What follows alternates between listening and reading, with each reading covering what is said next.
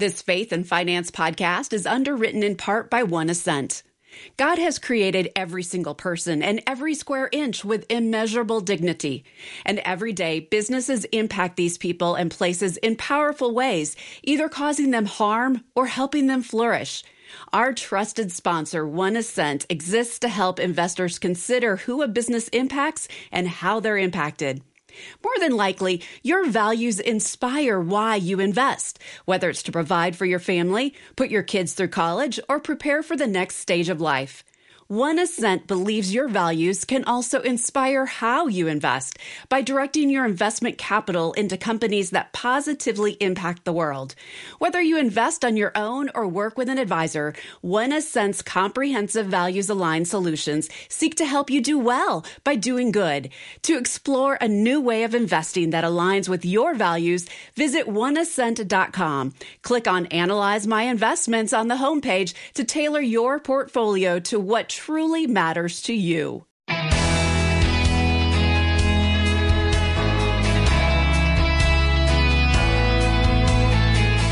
We all want our plans to succeed, but what does the Lord want?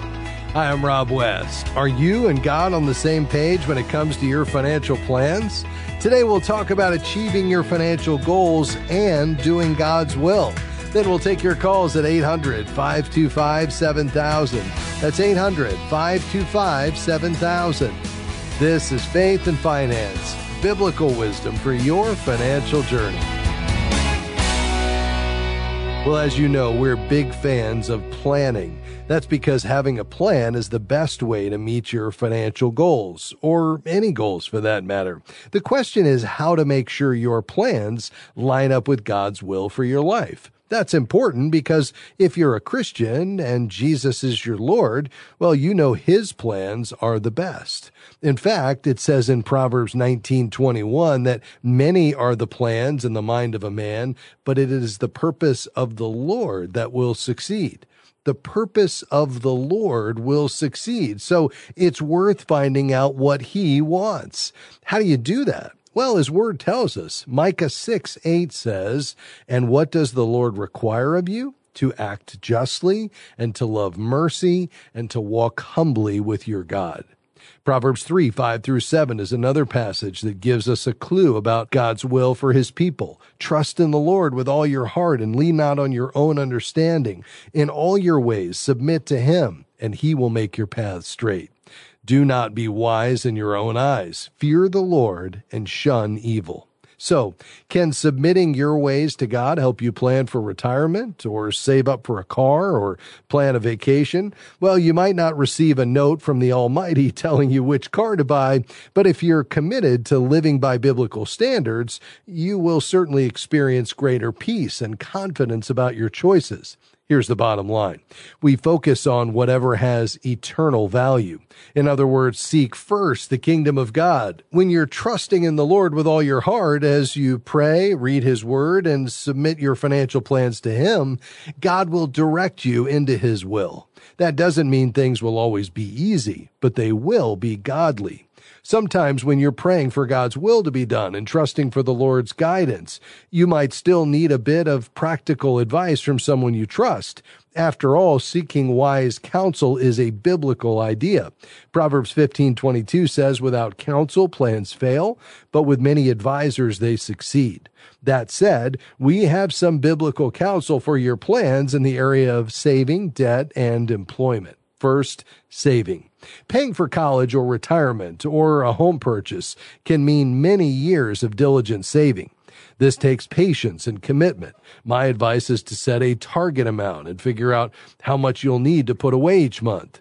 Put that money where it will earn the most interest and ask God to give you the discipline to stay on track. For retirement, be sure to max out any savings options offered by your employer or get going on your own with a traditional or Roth IRA. For college saving, I like 529 savings plans. We'll talk more about those another time, but you can research them online as well. What if you're getting a late start with your saving? Well, you might be afraid you won't meet your goals because your timeline is shorter. My first suggestion is don't worry. The Bible assures us that we do not need to worry about having our needs met. Our God is Jehovah Jireh, our provider, who cares for the sparrows of the field and even more for you and for me. Besides saving, another big goal you might have is eliminating debt. This is another area where you need a plan. Figure out exactly what you owe and make a plan to pay it off. Pay off one debt at a time, then apply the payment amount to the next debt.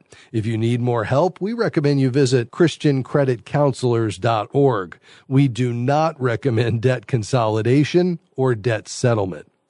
Share your goals with trusted friends or family so they can encourage you and celebrate your successes along the way. Remember, God's word says the borrower is servant to the lender, and keep your debt-free goal in sight. Above all, don't get discouraged. Ask the Lord to help you break any bad habits and get the advice and support you need. The third area you might need financial advice is employment. Are you unemployed or underemployed? To improve your earning power, you need a new job or possibly a promotion in your current job. One way to reach these goals is to get training and improve your skills. Be sure to network and talk to your job contacts often. Your persistence and enthusiasm will earn you employment brownie points. Ultimately, as we said at the start, when you focus first on the things that have eternal value, the purpose of the Lord will prevail in your financial life. All right, your calls are next. 800-525-7000. We'll be right back. We're grateful for support from Guidestone, whose diversified suite of investment solutions align with Christian values to create positive change in the world. More information is available at GuidestoneFunds.com. Investing involves risk, including potential loss of principal. Carefully consider the investment objectives, risks, charges, and expenses of Guidestone Funds before investing. They're distributed by Foresight Funds Distributors, LLC, which is not an advisory affiliate, a registered investment advisor, nor do they provide investment advice. As a faithful listener of this program, you know that there's life-changing financial wisdom in God's Word, and FaithFi is here to help you and millions of others learn to be good and faithful stewards. As a nonprofit organization, we rely on help from monthly FaithFi patrons, supporters of this mission, to help us continue and expand our outreach. Has God provided financial answers for you through this ministry? If so, consider becoming a monthly FaithFi patron. Visit faithfi.com and click Give.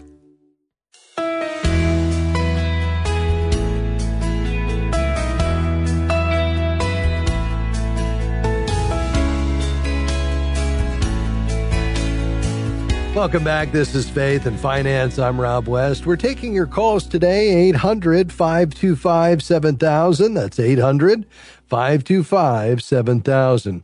By the way, you don't have to call. Just send an email. AskRob@faithfi.com.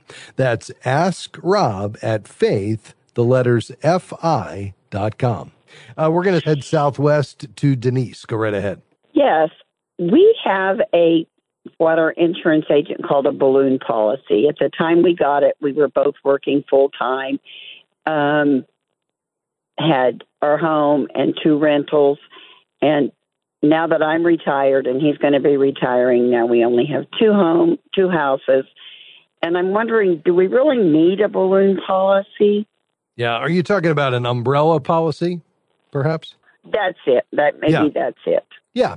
I like umbrella policies a lot. It's an inexpensive way to get good coverage for home and auto insurance beyond what would typically be available to you.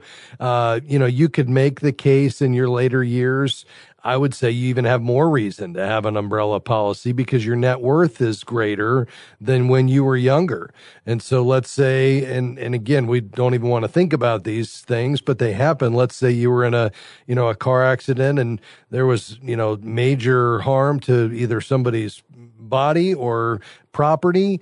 Let's say you had a slip and fall on your property. I mean, there's any number of scenarios we could think about where the actual damages or claims could go well beyond the limits of your traditional homeowners or auto insurance policy.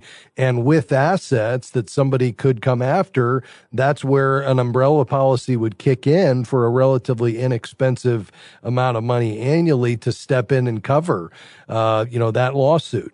So I think that's the case for it, even in this season of life, Denise. Does that make sense? It really does. And it is, like you said, a small amount of money. But I've talked to numerous of my friends. Nobody even knows what they are. And I thought, well, maybe we don't need this thing. Yeah. So, okay, well, you've answered my question. They are you're welcome. They are underutilized, I would say, but it's a very effective tool, again, just to offset a risk. Let's pray that you never have to claim on it. And it's just money you're spending every year. But if you ever did, then you'll be certainly glad you have it. Thanks for your call today. We appreciate it. To Boynton Beach, Florida. Hi, Jennifer. Go ahead. Good afternoon. I have been seeing advertisements and even actually received an email about the U.S. government giving a debt relief to people who you'd say worked during 2020 or stuff like this. Are these legitimate, or is this kind of just, you'd say, scammers giving us quick money the way it looks like? Yeah, these are scams, most of these, so you got to be really careful. I'd just be really on your guard there, especially somebody saying there's government money available. That's a very common strategy and tactic. What kind of debt do you have that you're looking to pay off? Well, I'm actually in the middle of a very contentious divorce right now, and so my debt has actually ballooned up to almost $70,000. Okay, all right, and how does that break down? What type of debt is that? I have a $32,000 vehicle loan. Okay, and then about $20,000 is student loan, and then the rest is credit card. Okay. All right. And is any of this going to go away once, or is it all still an open matter in terms of the divorce settlement? Most of it is very much an open matter, unfortunately. But I would say probably a minimum of 50% of the debt should disappear with what I feel I should be getting through the divorce. Sure. Yeah. Yeah. Well, first of all, I'm sorry to hear that you're going through that. I think I wouldn't be making any big changes right now until this all plays out and you understand kind of where you find yourself. We want to obviously keep that car payment current. Hopefully it's in good working order and it's, what you're using to get around, get to work and so forth. Student loans, let's just keep, are you in deferment currently or are you paying on those? 8,000 of it I have been paying on them. 13,000 of it was kind of on hold with zero interest because of the debt issue. Sure. So my assumption is that obviously come September-ish, I would have to start paying on them. But based on the circumstances, I would probably put that one into deferment or income-based payment plan right now, just to not overstrenuate myself financially. Yeah. That makes sense. What the other option is for this credit card specifically, I like debt management in terms of credit counseling. And perhaps what you do is take whatever portion of those you expect would ultimately be your responsibility. And maybe you could put those cards or card into a debt management program just to get the interest rates down to give you, more progress toward getting those paid off every month. I wouldn't put them all in, just given the uncertainty of the divorce settlement, but you may want to put a portion of those in just to, get those rates down from whatever they are now to hopefully something more realistic. And our friends at ChristianCreditCounselors.org can help you with that. But I think apart from that, let's just, keep doing what you're doing on the student loans, keep paying down that car. Let's get that paid off as quick as we can. And then, we'll just get through this season. Let's see how everything shakes out with the divorce. And then we can make some other decisions once you know exactly where you find yourself. Okay, so I understand correctly, because it kind of fed into this. So my kind of second question was, would it be to my demise to do Christian credit counseling during the divorce process? And it kind of sounds like it'd be more to my advantage because I'm paying off debt, and I'd be showing, you'd say, the court system that I'm being responsible for my bills at this point, even if parts of them are ultimately his financial responsibility. Then I would tend to agree with that. Cash at the end. Yeah, I would tend to agree with that. However, I would run that by your attorney, just to make sure that he or she is in agreement with that. Obviously, I don't know the inner workings of whether or not something like this would be frowned upon, given, that this is an active and ongoing situation. So perhaps run that by your attorney, but I think as long as they give you the green light on it, anything that's going to help you pay this off quicker at the end of the day is a good thing. So, Jennifer, listen, all the best to you, and we'll pray the Lord will just walk closely to you during this difficult season, and you're going to get through it, and the Lord has a plan. So just trust him implicitly. And thanks for calling today. We appreciate it. I'm Rob West. You're listening to Faith and Finance, and we'll have more of your calls and questions on the other side of this break. The number to call is 800-525-7000. We'll be right back.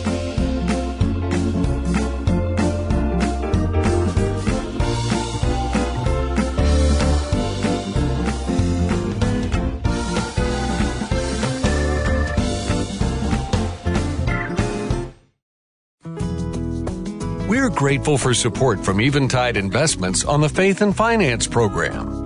Eventide's approach to values-based investing is grounded in the belief that humankind was created in the image of God, with intrinsic dignity, value, and worth.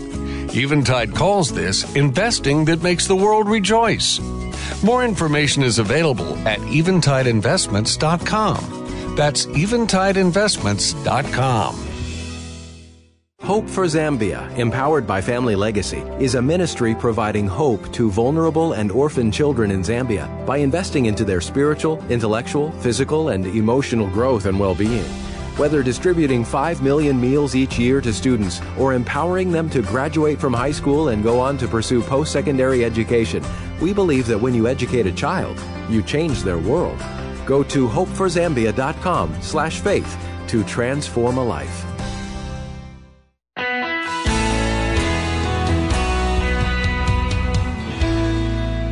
You're listening to Faith and Finance, where we talk about how we handle God's resources. How are you using God's resources? We're talking about it, and the lines are open to take your calls and questions.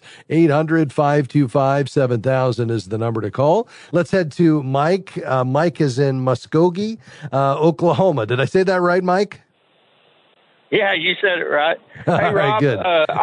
I'm 54 years old. No wife, no dependents. I just bought a house not long ago, so I depleted my emergency fund and all of my savings doing that. And I'm thinking about getting a $100,000 life insurance policy to take care of things whenever I pass. But I'm kind of wondering at my age which would be better, a term or a whole. And the second part of the question is, if an emergency arises down the road, can I borrow from the term like you can the whole?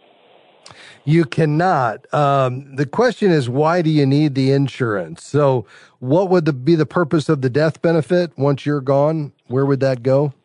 Yeah, it would go to my brothers to help take care of my final things to happen, whatever. Because I don't have any kind of savings or anything. And like I said, I'm 54 years old. I know it's going to be, I plan on living a while, but still I would like, to have something for whenever I'm gone for them to take care of me and whatever. So are we really just looking for funeral and burial expenses, or are you looking to go beyond that? Well, I don't know how much of my house I'll have paid off, and I would like that to be taken care of so I don't pay on it for 20 years and then it be gone. You know what I mean? However, maybe, when you pass, your home could be gifted to your brother, let's say, and at that point he's going to sell it, and that would pay off the mortgage, and then he would keep what's left. So why would you have insurance to pay off the home? I didn't even think of that. I'm not very good here. Look here, Rob. I am financially illiterate, just to be honest. No problem. This is all new stuff to me. I called a couple of years ago, and I'm the guy that had spent 32 years in prison and bought the car and was upside down in that. So, okay. I'm still learning stuff. Hey, listen, Mike, you've come to the right place. We're all about encouragement here. I'm not pointing fingers. Listen, we all have giftings, and there's going to be more areas than we can count that you've got a leg up on me. So let me help you with this one. Here's the key. It boils down to, you being a wise and faithful steward of God's money means you got to live within your means. So we got to have a budget, and you got monthly income coming in, and we got to have a plan for your expenses, those things you get a bill for, those things that you don't, and your spending has to be less than your income, because that margin, which is just a fancy way of saying the whatever you have left over at the end of the month after the bills are paid, there needs to be something there, or you're never going to be able to accomplish your goals, whether that's building up some savings so you've got some emergency funds when the unexpected comes, being able to do some additional giving, pay down debt if you've got it. So that living within your means is number one. Number two, let's avoid debt. Let's try to eliminate debt. Let's try not to borrow wherever possible. And let's, over your lifetime, try to become completely debt-free if you're not already. The third is that surplus that I mentioned. That's really key. The fourth is to set some goals. And the fifth is to give generously, because giving breaks the power of money over your life. And those 5 things, really, if you do those for a long time, you'll be set. Now, in terms of life insurance, the only purpose for the life insurance is to take care of a dependent that is going to have a hardship at your death. So typically when we have a married spouse during our working years, if I die, my wife loses my income, and now she's in a really difficult spot in terms of paying off, continuing to pay on the mortgage and put food on the table and pay the utilities. So we have insurance on my life that replaces my income during our working years. But once we get to retirement and we've saved and we've got Social Security and we've got some retirement assets, we don't need insurance anymore, because in the event of my death, she's not counting on me for anything. The asset's already there. If you don't have a spouse who's counting on your income, and you don't have children who are, at home and need somebody to provide for them, then you really don't have a need for insurance. So you could prepay your burial expenses, and it'd be a lot more cost effective to do that by paying the funeral home directly, or just putting that money in savings and pre-planning as opposed to prepaying, than it would be to try to buy a life insurance policy that would cover that cost, because that's going to get really expensive. If the Lord tarries and you live another 30 years, that life insurance policy is going to be astronomical. Well, why not just put that money right in savings so your brother has what he needs to bury you at death? Because anything you leave to him, he's going to sell it, and it's going to pay any of the debts or notes that still exist. So I think you don't need life insurance at all. What I would focus on is getting that budget to balance, having some surplus. So first, you can build up an emergency fund of 3 to 6 months expenses. And then second, we can start funding those burial expenses, so you'll have the peace of mind to know that whenever the Lord calls you home, your brother can bury you and have a funeral according to your wishes, and then he can inherit whatever's left. Does that make sense? Yeah. Well, see, that's why I called you. So somebody could show me this, because I would have thought nothing about all of that stuff. See, I'm thinking I don't want to be a burden on my family. And, I get it. You know, I spent over half of my life in prison, so I'm not going to have a retirement. And I get it. Security and stuff, I'm not going to really have any of that. So I'm going to work as long as I can work and do that. But yeah, hey, that was a great help, man. I appreciate that, Rob. Well, Mike, you call back anytime, my friend. I'm grateful for you, and may the Lord bless you. Thanks for being on the program today. Quickly to Indianapolis. Alan, I understand you have a question about paying back Social Security. Is that right? Yes, that's correct. Yeah. So here's the deal on that. If you change your mind, so you take your Social Security benefits, let's say you take it early, which locks in a reduction of 8% a year for every year you take it prior to full retirement age. If you change your mind within 12 months of signing up for Social Security, you can repay all the money you received without interest and withdraw your Social Security application, and then you can reapply at a later date, and the monthly payments will then be larger due to the delayed claiming. And you can do this one time in your lifetime. So I think that's the information you were looking for there. If you did it for more than a year, then you're no longer eligible to start over. But as long as you've done it within 12 months, you can reset that. I hope that's helpful for you. Thanks for calling, my friend. Thank you to Amy and Mara, Dan and Jim and Marty. I hope you'll join us again next time right here on Faith and Finance. Faith and Finance is provided by FaithFi and listeners like you.